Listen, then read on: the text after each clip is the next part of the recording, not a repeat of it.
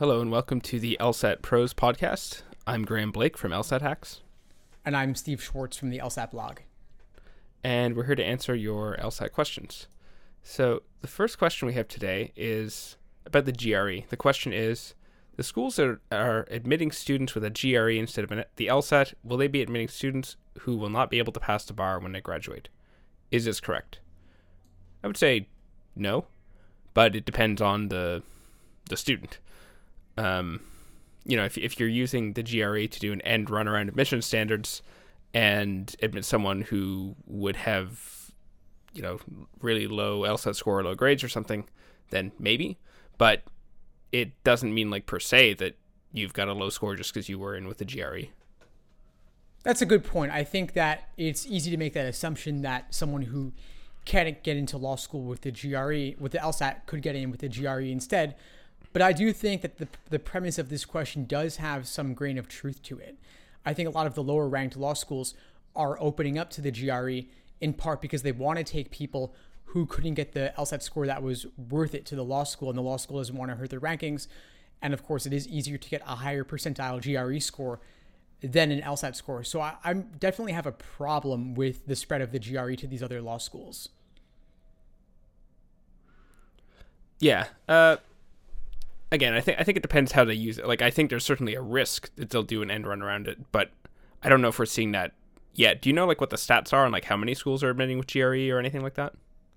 The numbers are constantly growing. I don't know the concrete specifics on the numbers, but it's definitely more than a dozen schools at this point. I think that once Harvard started taking GRE scores, that really did open the door to many other law schools following suit. But I think we have to look at why are they doing this? What are their incentives? It could be that they just want to open the door up to more STEM folks, perhaps, who had taken the GRE with the plan to go to grad school. But on the flip side, there are all these lower ranked law schools that are really struggling to meet their overhead, struggling with the decline in law school applicants. And I think they're really just using the GRE as a way to get more people. But whether they're the right people or whether they're the people who are capable of doing well in 1L or doing well to pass the bar, I think that's another question altogether. Yeah. One note just on the GRE, I don't know if you heard about this, Steve, but the ABA recently deferred, or the last 6 months or so, they deferred on making a rule change that would have made it easier to allow the GRE. So I think that sort of has slowed the progression of all of this, and I haven't heard as much about it in the past little bit.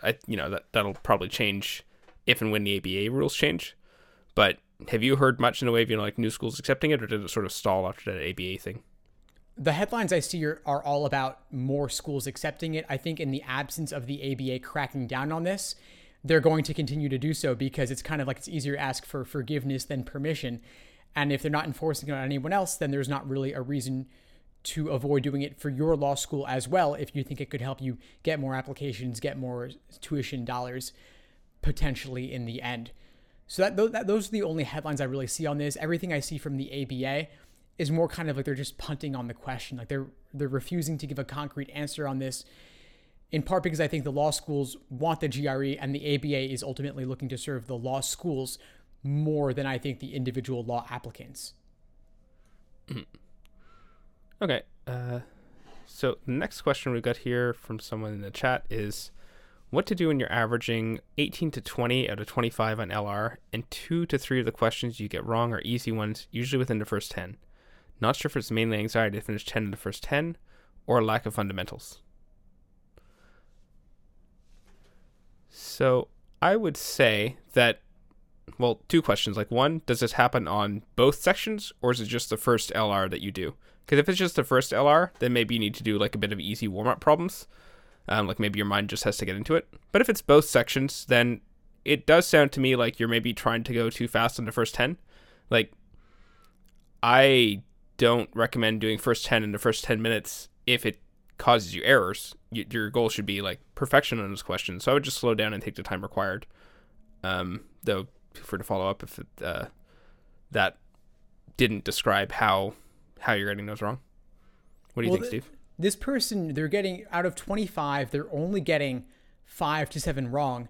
So getting 2 to 3 wrong out of those 5 to 7 is actually a pretty large percentage, I think. It's strange to me that someone would get so many of the easy ones wrong and then get a lot more of the harder ones correct. And so if that's this person's situation, then I think that they might be simply overthinking those easy questions because they're doing fairly well overall on the harder ones. So I'd say maybe they want to just stop overthinking those easy ones so much. And I'd be curious about the timing specifically, like what's their pacing like? As you said, are they doing the first 10 in 10 minutes, or are they giving themselves a bit more time? So I think 5 to 7 wrong overall. There's not a major lack in fundamentals, but there may be some work to be done there in terms of more detailed review.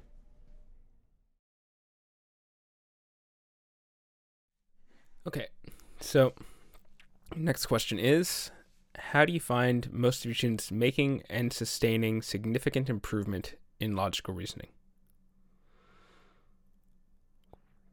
Well, I think it sort of goes like fast then slow. The fast improvement is at the start, and that comes from like the low-hanging fruit, which is learning conditional reasoning, learning what an argument is, how to identify conclusions, learning what the question types are and how to do well in them, and like big picture stuff like that you should always be continually mastering, but you will get like a big increase in performance just at your first exposure to these concepts and learning about them. And then in the longer run, I think it comes from being very self-critical isn't the right word, but it's more just like you're always questioning, like, do I understand this as well as I can? And is there like some little thing in this question that I need to learn about, and so on? I think it's a pretty good breakdown, Graham. I think that there's two different phases. This person asked about making improvement and then sustaining that improvement. So improving from scratch from the beginning involves simply building the fundamentals. And I see students doing that typically to start off with doing LSAT questions by question stem type. I think that's important because you have to understand the proper perspective from which to view the question, and then the proper perspective from there on how to look at the stimulus. But when it comes to sustaining improvement, you want to involve an excruciatingly detailed review of everything you get wrong, everything you have difficulty with, whether it is in the stimulus, the question stem, or the answer choices. And that involves those traps of encouragement towards the wrong answers and those traps of discouragement away from the right answers, then maybe a confusingly worded question stem or an overly complex stimulus. Wherever it may be, you want to just figure out where exactly your problem areas are, write it out, articulate it, talk with a friend, talk with a tutor, talk on a forum, whatever it is, get it out of your head, because then you can really force yourself to see what exactly your problems stem from. I would also add that most of the people that I've seen like sustaining significant improvement have some sort of journal or notes or something like it could be in a Google Doc, could be in a physical notebook, could be in a spreadsheet, but they do something where they're keeping track of what they're doing in some sort of note analysis system. Yeah, definitely some sort of LSAT mistake journal is really useful. I see students doing the same as well and getting enormous benefit from it, whether it's a physical Moleskine notebook or whether it's a Google Doc. I've seen it all, and whatever it is, if it works for you, keep doing it. But don't only mark down your mistakes. Mark down everything you ever had the slightest shred of doubt about, because if you were down to 2 and guessed right and got lucky on that, it could have just as easily gone the other way as well. So someone who's getting, let's say, a 160, maybe they're getting 20 or 25 questions wrong, but there's another 5 or 10 where they guessed and got lucky, and it could have just as easily gone the other way. And so I would encourage students also note those in the journal and return to them time and time again. So our next question is also from the chat. Someone asks, what is the difference between all of available LSAT exams in terms of vocabulary, difficulty, and strategies of the questions? If we're taking the LSAT this September, is there a period of exams that you would recommend? So I think people overcomplicate this. Basically, all of the exams are useful. The newer ones are more useful. So, if you've got 83 versus 77, not a huge difference. If you have 83 versus 53, bigger difference. 83 versus 13, much larger difference. And generally speaking, the period of exams that's useful is the more recent ones, but you should also be saving some of the more recent ones in case you have to retake. So I would say you could go as far back as like 50 some and use some of them for sections, some of them for time practice, and full prep tests, and then some of them in that range you just save so that you can redo them. And in general, like it matters less than you think. And if you had nothing but LSATs 1 to 40 to practice with, but you really learned them well, I think you could also do fine like that. But since newer ones are available, that is where you want to focus on. I would agree on that. I'd say that if you're going for September, then maybe you want to start with exams 52 through 61 to learn the basics, untimed, building your foundation, just focusing on accuracy.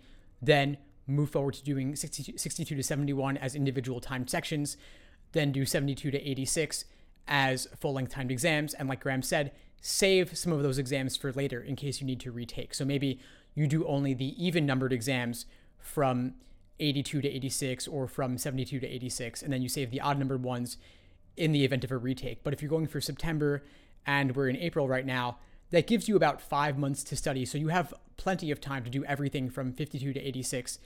And if you are in the lucky position to be able to study for the LSAT full time, or you have 20, 30 hours a week, maybe you will even have time to do the exams from the 40s or 30s as well. And if you have a particular weak area, like games, for example, doing the old games is enormously valuable, and I would definitely recommend that. In terms of differences between different LSAT exams, the LSAT has, I would say they've definitely evolved over time a bit, but not so much that the old exams are not perfectly useful. The differences are more subtle and more along the lines of what Graham or I might notice, because we've looked at all these exams several times. But the more recent exams, I think, have slightly more subtle nuances, I suppose, that you may or may not notice. But for that reason, even if you won't notice them, it's still worth it focusing on those newer ones.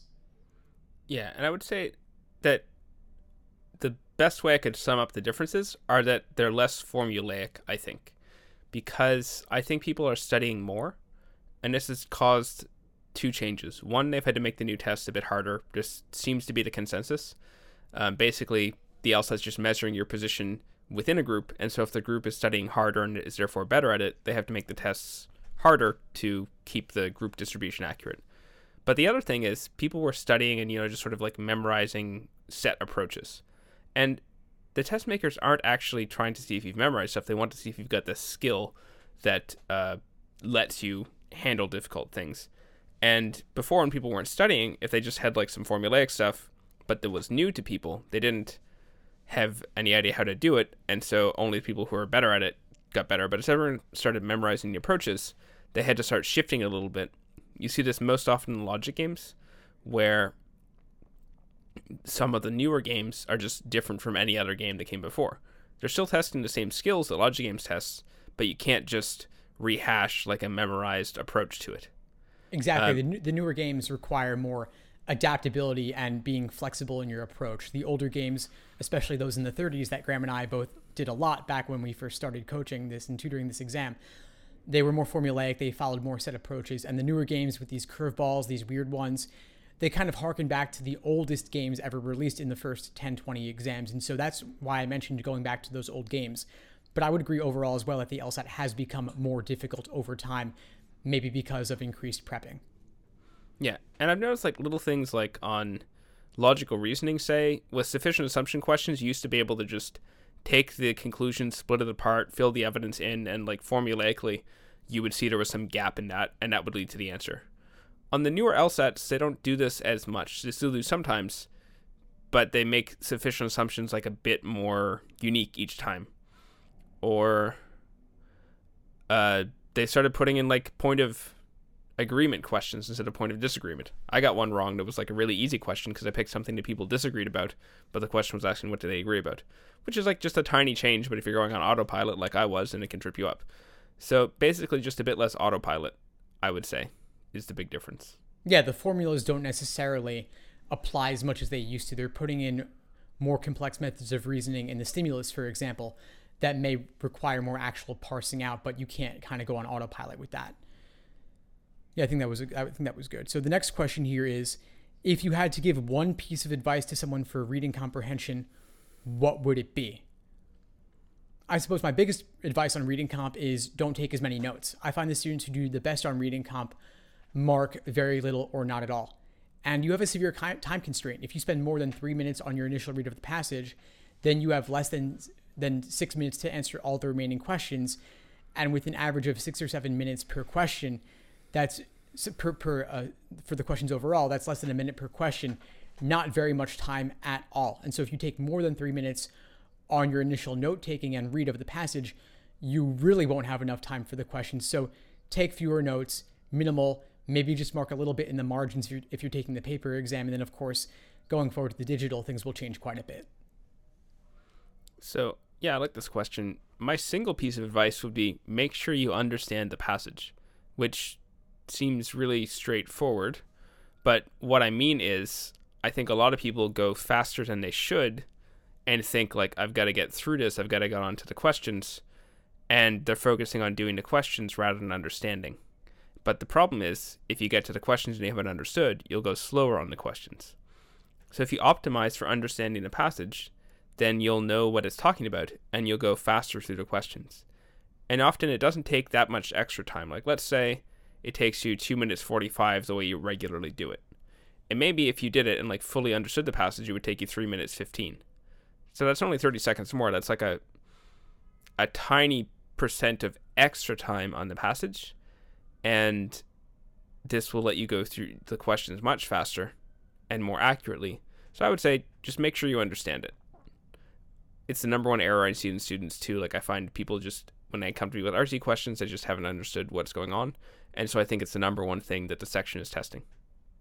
Why do you think it is that people so quickly move on to the questions, even if they spent 3 minutes reading the passage and they absorb nothing?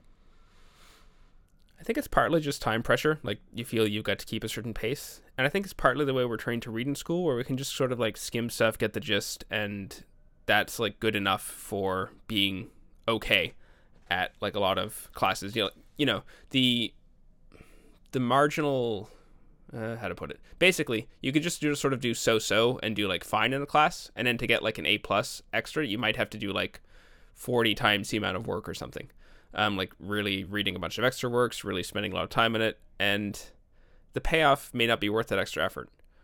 And then you take that approach to reading on the LSAT, and it just falls off because you actually do have to understand it extremely well. But the difference is, you know, to understand something in a course really well, you might have to read several books. On the LSAT, you still just get the same 400 words that you've got to read better. So you can slow down and do that more carefully. There's one thing I notice a lot with students where they'll kind of just move their pencil along the page, and they say that it keeps them more engaged with what they're reading.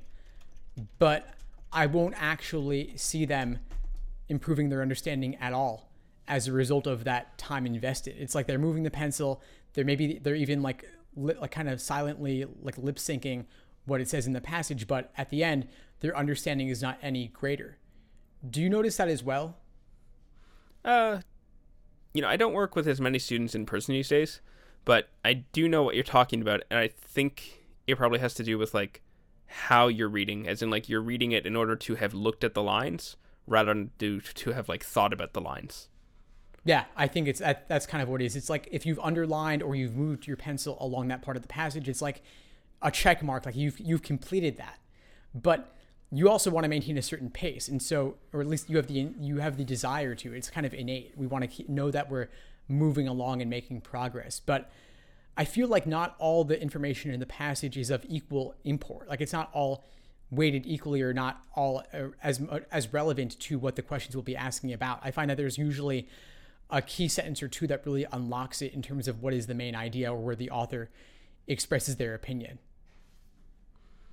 Yeah, I would agree with that like some things are more important than others, and that's part of where the thought comes into it, that you need to be thinking about what you're reading and thinking about the information. And some of it you can just read like as quickly as anything, and then some of it you have to slow down and think about and think like, oh, this actually matters. And so I guess you kind of always have to have like a filter. And it's more like, I don't know, if you were trapped in some room from one of those, like, I don't know, Saw or like some horror movie, and someone gave you like instructions on how to get out, you would read those like extremely carefully and figure out like exactly what was said.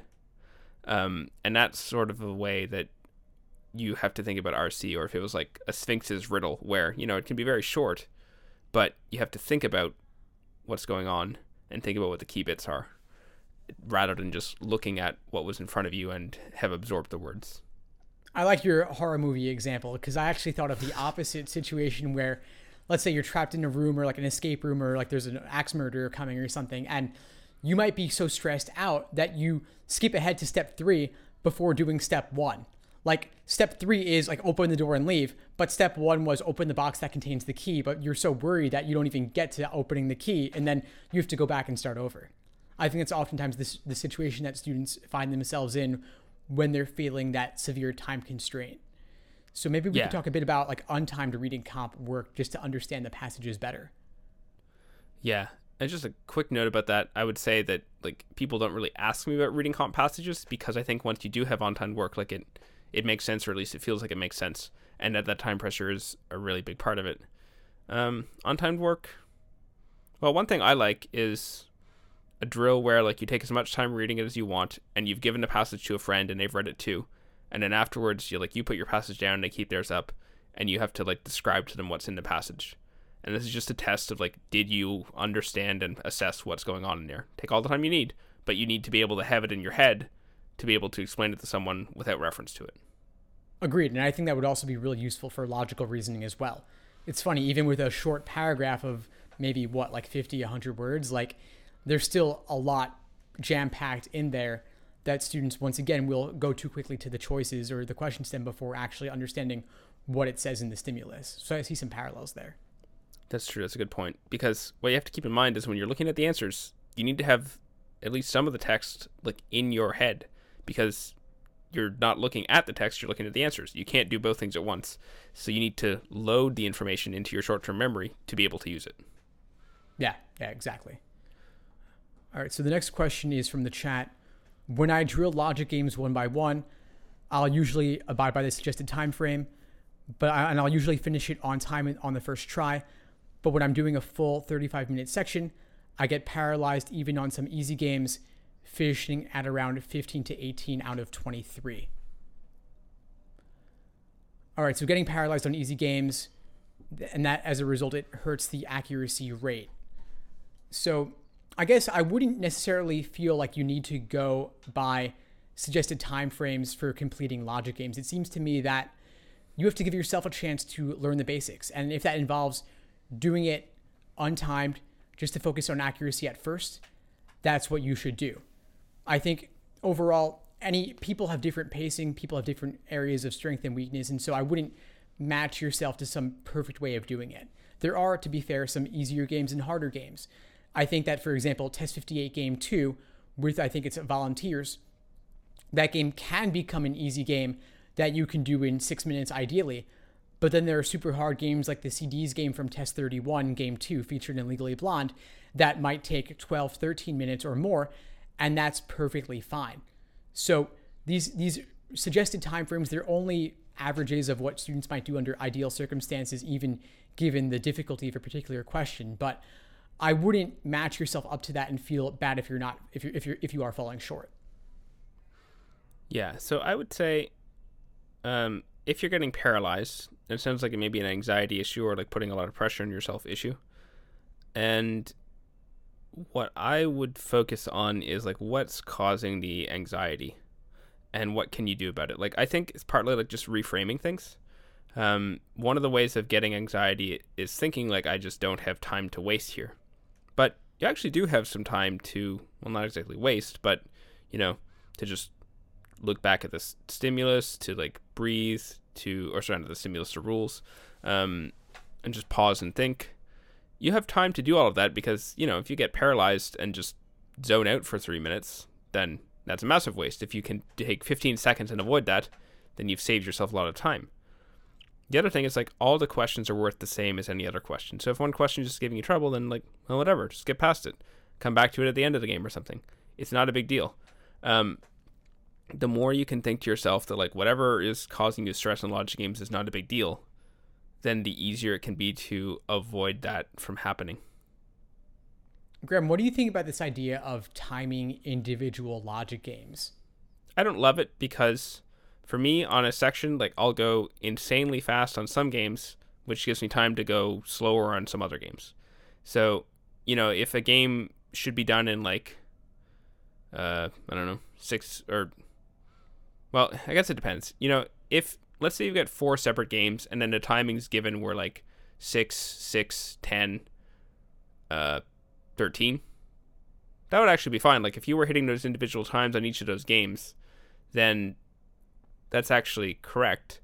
It's just, I think there'll be more individual variance. What I think is definitely wrong is someone like trying to go for like 8.5 on every game. Or, splitting it evenly, because on some games you go faster, on some you go slower.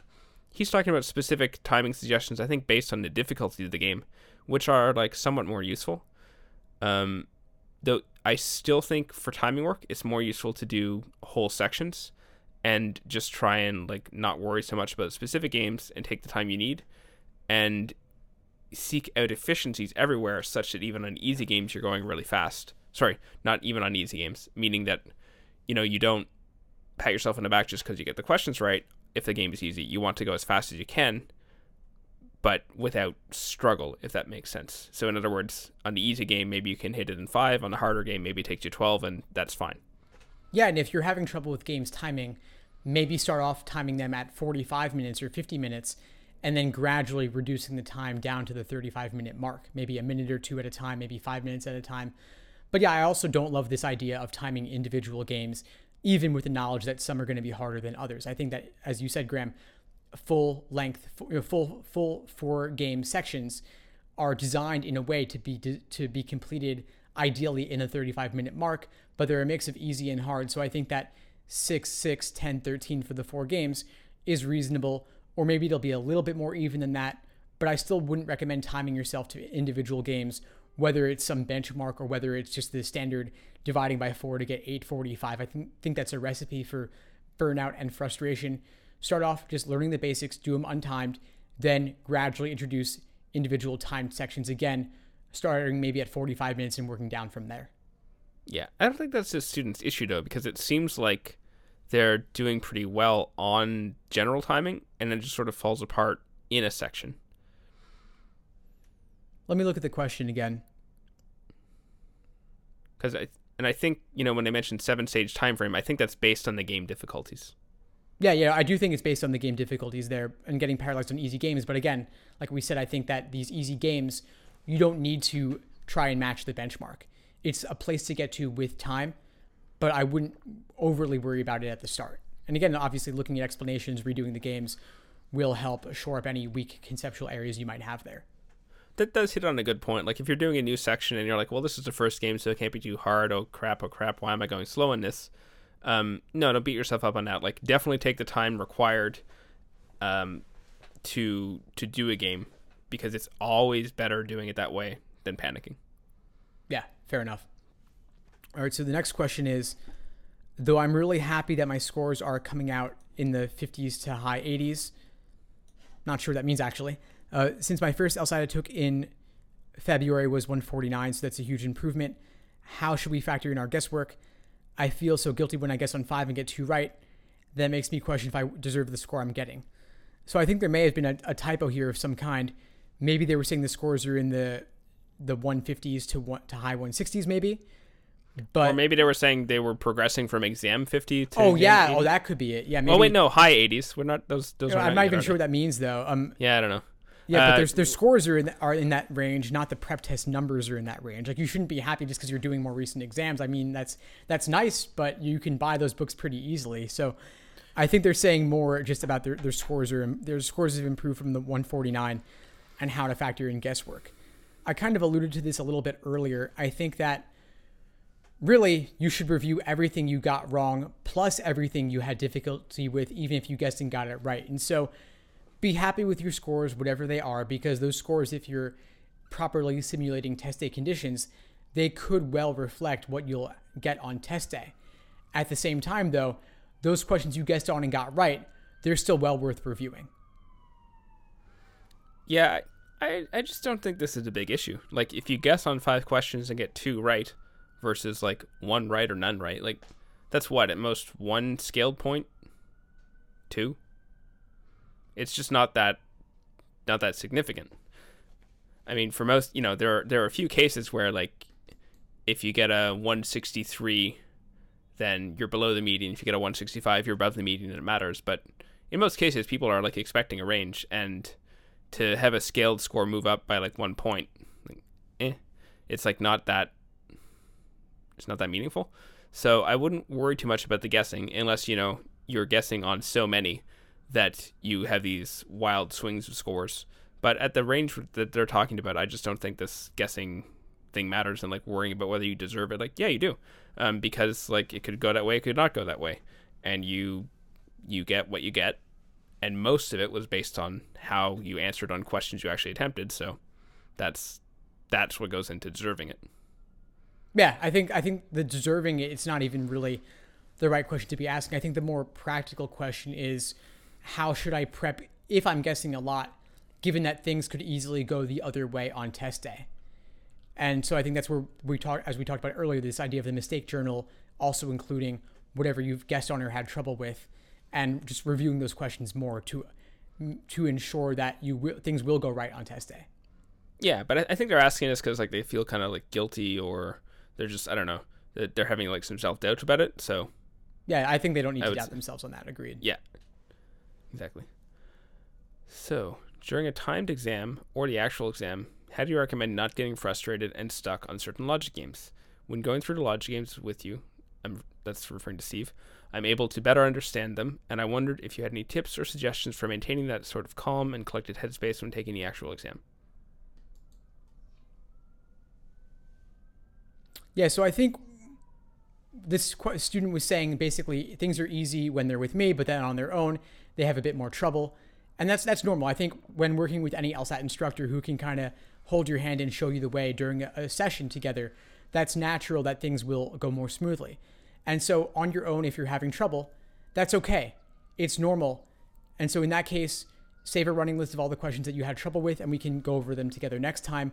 Or you can go online and look at explanations, or again, talk with a friend, a study group, a tutor. It's normal. I think if you're getting frustrated or getting stuck, just know that where you are now is not where you'll ultimately end up.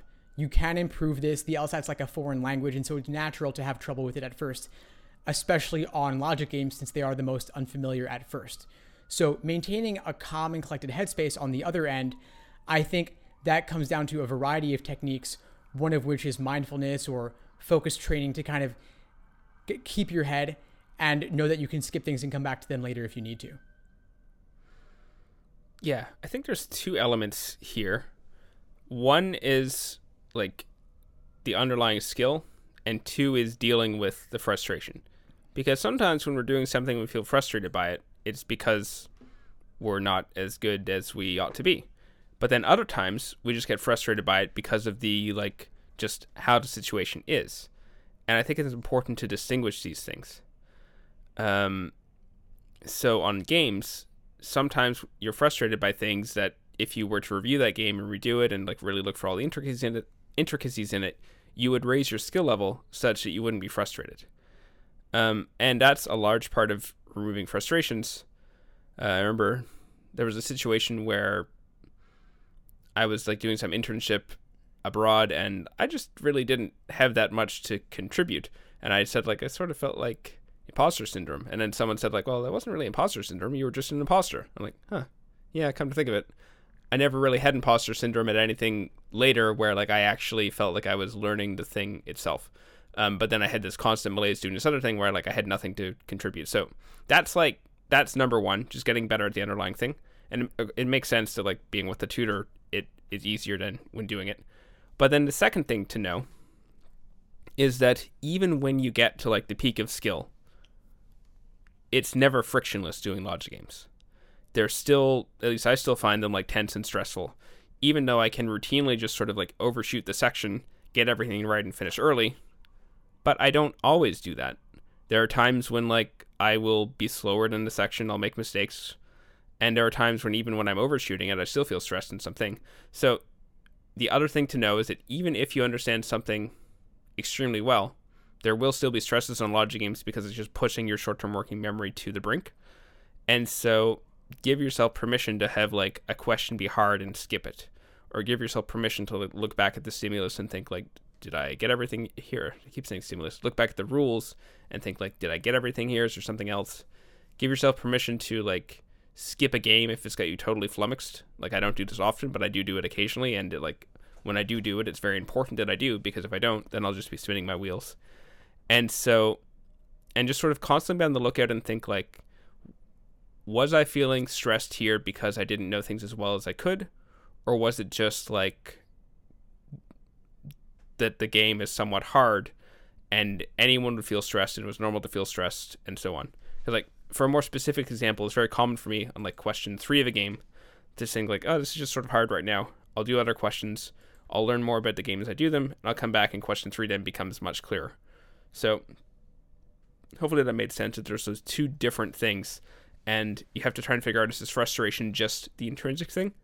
In which case you need to like just sort of work on how you frame things and that it's normal to have troubles. Or is it that I need to actually work on improving my underlying skills? I think that's a great distinction, Graham, because someone could get flummoxed or be stressed out because there's something they don't truly know, or just because things might seem unfamiliar at first. And so if it's the former, if there's something you don't know, maybe you're not really proficient in dealing with a complex rule, then like those games in the 50, 51, 52, and 50, 50, 51, 52 covering this and that, but not both, or either or, there were some tough conditional sequencing rules there. And if it's your first time seeing it, obviously it'll be tough, but you can break it down and learn it. And if you learn it now, then next time it won't give you trouble going forward. Kind of like you wouldn't want to be reinventing the contrapositive on test day. You want to have done it many, many times before so that it becomes second nature. So if there's a kind of logic games vocabulary or phrasing that you're not familiar with, then just acknowledge that you haven't learned that yet and do a bunch of games that contain that so that you will learn it going forward. And if on the other hand, it's something that seems totally unfamiliar and new, then acknowledge that it happened, maybe skip it and come back to it later. And of course, if you're doing practice tests, then just try to do lots of unfamiliar games like the rare games or the curveball games so that you'll be accustomed to being in those difficult, unfamiliar situations and you can still maintain a handle on them. Yeah. So next question. Someone says, when I'm reviewing wrong questions on LR, I'll usually match up my blind review against Graham's explanations. Many times, Graham was able to see something I didn't, although I had gotten the question right. What exactly should I make of this? I would say that LR in particular is an extremely deep section, it has a lot of depth is a better way of saying it, that like there's a lot of subtlety in the questions and a lot of little things. And I think, you can start getting questions right when you understand about 60, 70% of them in a lot of cases. But there's still that like 40, 30% that like you haven't got. So how you should interpret that is just exactly that there was something else in there that you haven't seen yet. And if you were to start getting that about the questions, then on some other questions where you previously were making mistakes, you would start getting them right. That's a great point. Yeah. Logical reasoning is incredibly complex, and you don't necessarily need to see everything about it in order to get the question right. And maybe you're able to eliminate a few of the wrong answers just because they seemed dumb to you at first. But Graham is able to explain exactly why an answer choice may have been tempting at first, but what ultimately makes it wrong. And so your intuition may carry you part of the way sometimes, and that's great. But I think if you want to understand the exam on a deeper level, you'll come to see more and more of what makes questions difficult, whether it's in the stimulus, the question stem, or the answer choices. Yeah, I guess I would just finish by saying that the main thing you should make of it is that there's always more to look for, that it's very rare to 100% a question. And by the same token, if you got a question wrong, it doesn't mean you answered 0. It's all just about pushing your understanding up from a lower percentage to a higher percentage, and on average doing that in a lot of places, and you'll get more LR questions right on average as you improve your average understanding level. That how much you understand a question doesn't necessarily make for getting it right or wrong. That's a good point. And I think that a lot of explanations might point out different things. Some will only point out one aspect of a question. Others will point out another aspect of a question. And you don't need to know all of those to get the question right or to even get a top score. I think that What Graham or I might do when we walk through an LSAT question is, because we have years of experience doing this and we can kind of see the patterns and understand the questions on a deeper level than the average test taker might. But you don't need to get all the way to our level to do well in this exam or get things right. I think you just have to know a certain amount. You have to know enough. But I think, like Graham said, it's not like an all or nothing kind of thing. There's shades of understanding all along the way. And at a certain point, you'll say, you know what? I understand it well enough to take the LSAT and move on with my life, unlike Graham and I, who stick with this forever, I guess. Yeah, and also I should burst my own bubble here a little bit, that like the fact that I pointed something out about an answer doesn't necessarily mean that you're wrong, say, if you had another reason that's also a valid reason, because a lot of things have like more than one way of eliminating them. And when I'm doing a question, I don't think about all the ways to eliminate it. Even when I'm writing an explanation, I don't think about all the ways to eliminate it and just pick one. I just pick whatever comes to my head like the first time. And on average, that tends to be one that was like tempting for a lot of people. But there's multiple ways, and as you know, if you look at an answer and you're like, well, this is stupid, then sure, there's something else you need to see in an answer. But if you look at an answer and say like, well, this is wrong for this reason, and the explanation says it's wrong for a different reason, it doesn't mean your reason is wrong, and it doesn't mean that you missed something per se, if your reason was in fact a good reason. Yeah, I think that a lot of what we do with explanations will kind of be like a post-test analysis. Like, it's not happening while we're taking the exam itself. There wouldn't be enough time to do all of that evaluation of every single aspect of the question. So the next question here we have from the chat Q&A portion: is it a good strategy to time each question on LR before going to whole timed sections? My main issue with LR is time. I definitely would not time individual LR questions. I think that's a recipe just for burning out and driving yourself crazy. You have on average maybe a minute 25 per LR question, but some are easier than others. So I wouldn't get overly wrapped up on that. You want to be conscious of time, of course, but some tougher LR questions could take 2 or 3 minutes, even under timed conditions. There are certain benchmarks you might use, like doing the first 10 questions in 10 to 12 minutes if you're aiming to complete the section and realistically shooting for a 160 or 165 plus. But no, I would never time individual LR questions. Yeah, I definitely also would not recommend this. Because just like with games, on some LR questions you should be going faster than average, on some you should be going slower than average. And getting good at timing is about developing that pacing so that you can see like, oh, this is easier, I can go faster. Oh, this is harder, I should slow down. I think it's counterproductive to time individual questions. And also, one thing to keep in mind is that, you know, there's a lot of friction in like starting a timer. That takes just a few seconds of doing it and thinking about it. And if you're doing it at every question, you're taking up a meaningful percentage of your time for that question, administering that question rather than like doing the question. Yeah, I think it's hard to avoid looking at the clock. Yeah.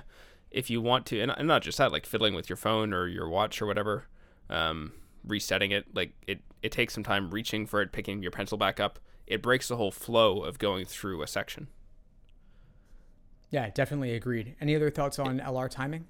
Yeah, so if you want to ease into it, I would say just either don't do all the questions or give yourself a bit of extra time and just keep lowering it.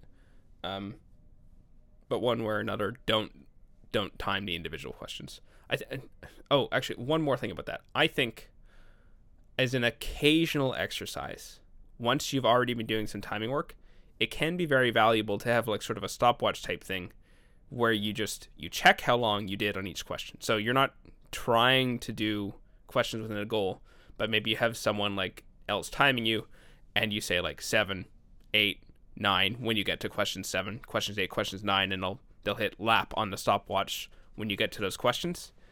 And that will give you some idea of where you spent like 45 seconds, where you spent 5 minutes, and it might start to identify like, oh geez, like I spent way longer than I should have on that particular question.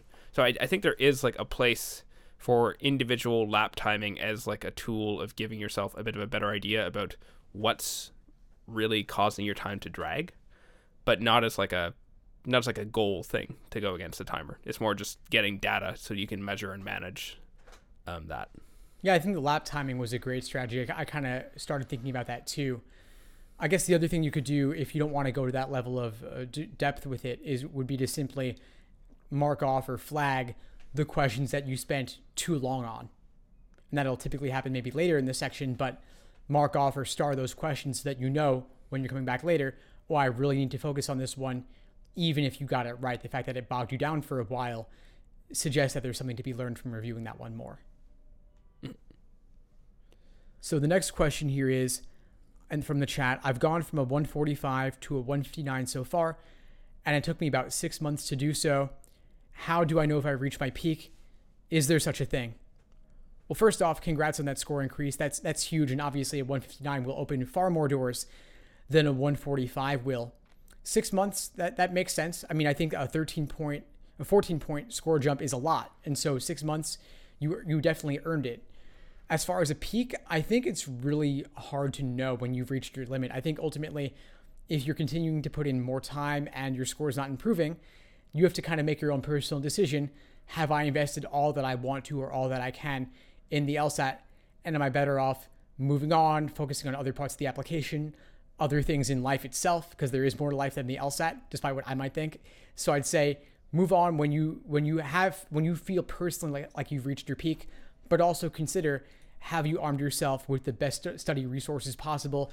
Have you invested in the things that you think could help you? If you haven't used all the books you possibly could have, or if there's a course or someone you might want to work with that you have been thinking about it but haven't taken the plunge, and you think they might be able to help you unlock that next level, then consider seeking that out. Yeah, so my answers for this will be a bit disappointing perhaps. Like, how do I know if I've reached my peak?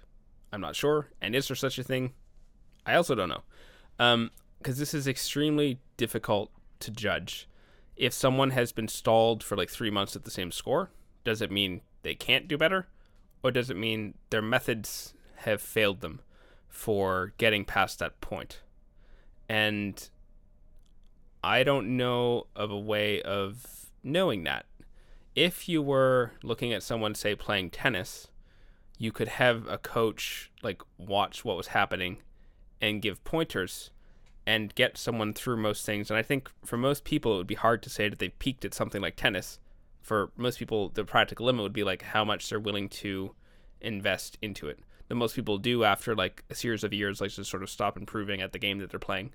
But they would probably recognize that they could improve with analysis, study, and outside help. With something like the LSAT, it's harder because everything's happening inside your head. So even when you get a tutor, like they can't really see what you're doing, and they can't see what you're doing in your study time. Like watching a video would be pointless because you're just sort of there with like paper in front of you. So it's much harder to get an objective judgment about whether you have peaked and even whether the thing exists. But I would say that if you're still learning new things, then you probably haven't peaked, even if your score isn't increasing. And if you don't feel like you're learning new things, if you just sort of are like grinding through stuff, then maybe you haven't actually hit your peak, and that if you had a different method, maybe you'd improve. But you've certainly hit a peak with the method that you're doing. That there should always be this feeling of like, I know something now that I didn't know before, and that I'm putting these things into my intuitive knowledge so that I can sort of recognize stuff that I didn't recognize before. That's a good point. I think it may not always be about what your actual score looks like. Obviously, it does need to translate to a score in the end, but if your conceptual understanding has improved and you've pointed out specific things that you've learned since last time or since your earlier benchmark, then that may suggest that there may just be something else aside from concepts in terms of translating into test day performance, like maybe it's nerves or anxiety, something like that, something outside of the LSAT content that you need to resolve. But I do think obviously it is a complex question with no easy answer. I think that you obviously you know better than we do about whether it's worth investing more time in this or not. Yeah, though it can be hard from someone's perspective to know, like, well, should I invest 6 more months? Am I going to improve or not? So that's where it can be hard even for an individual to know, and I think you have to do this kind of analysis of, like, am I showing signs of improvement that make it worthwhile? But I would also say... Sorry, go ahead. I would also say at, like, 6 months in, I would take, like, a 2 to 3 week break and just don't do the LSAT at all. Sleep a lot, walk around a lot, just do other stuff and come back to it.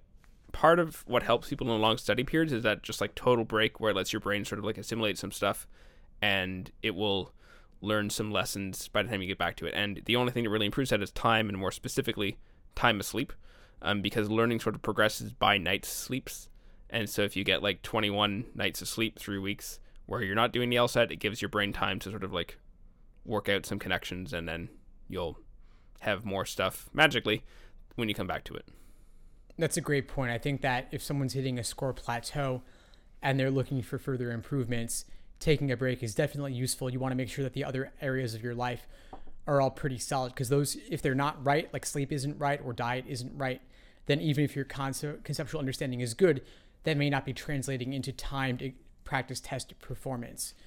So that's one angle to look at it from. The other thing is, aside from the question of the peak, in terms of just in general, whether you want to invest more in your studying, it depends on where your score is, what your GPA is, and what law schools you're looking to go to.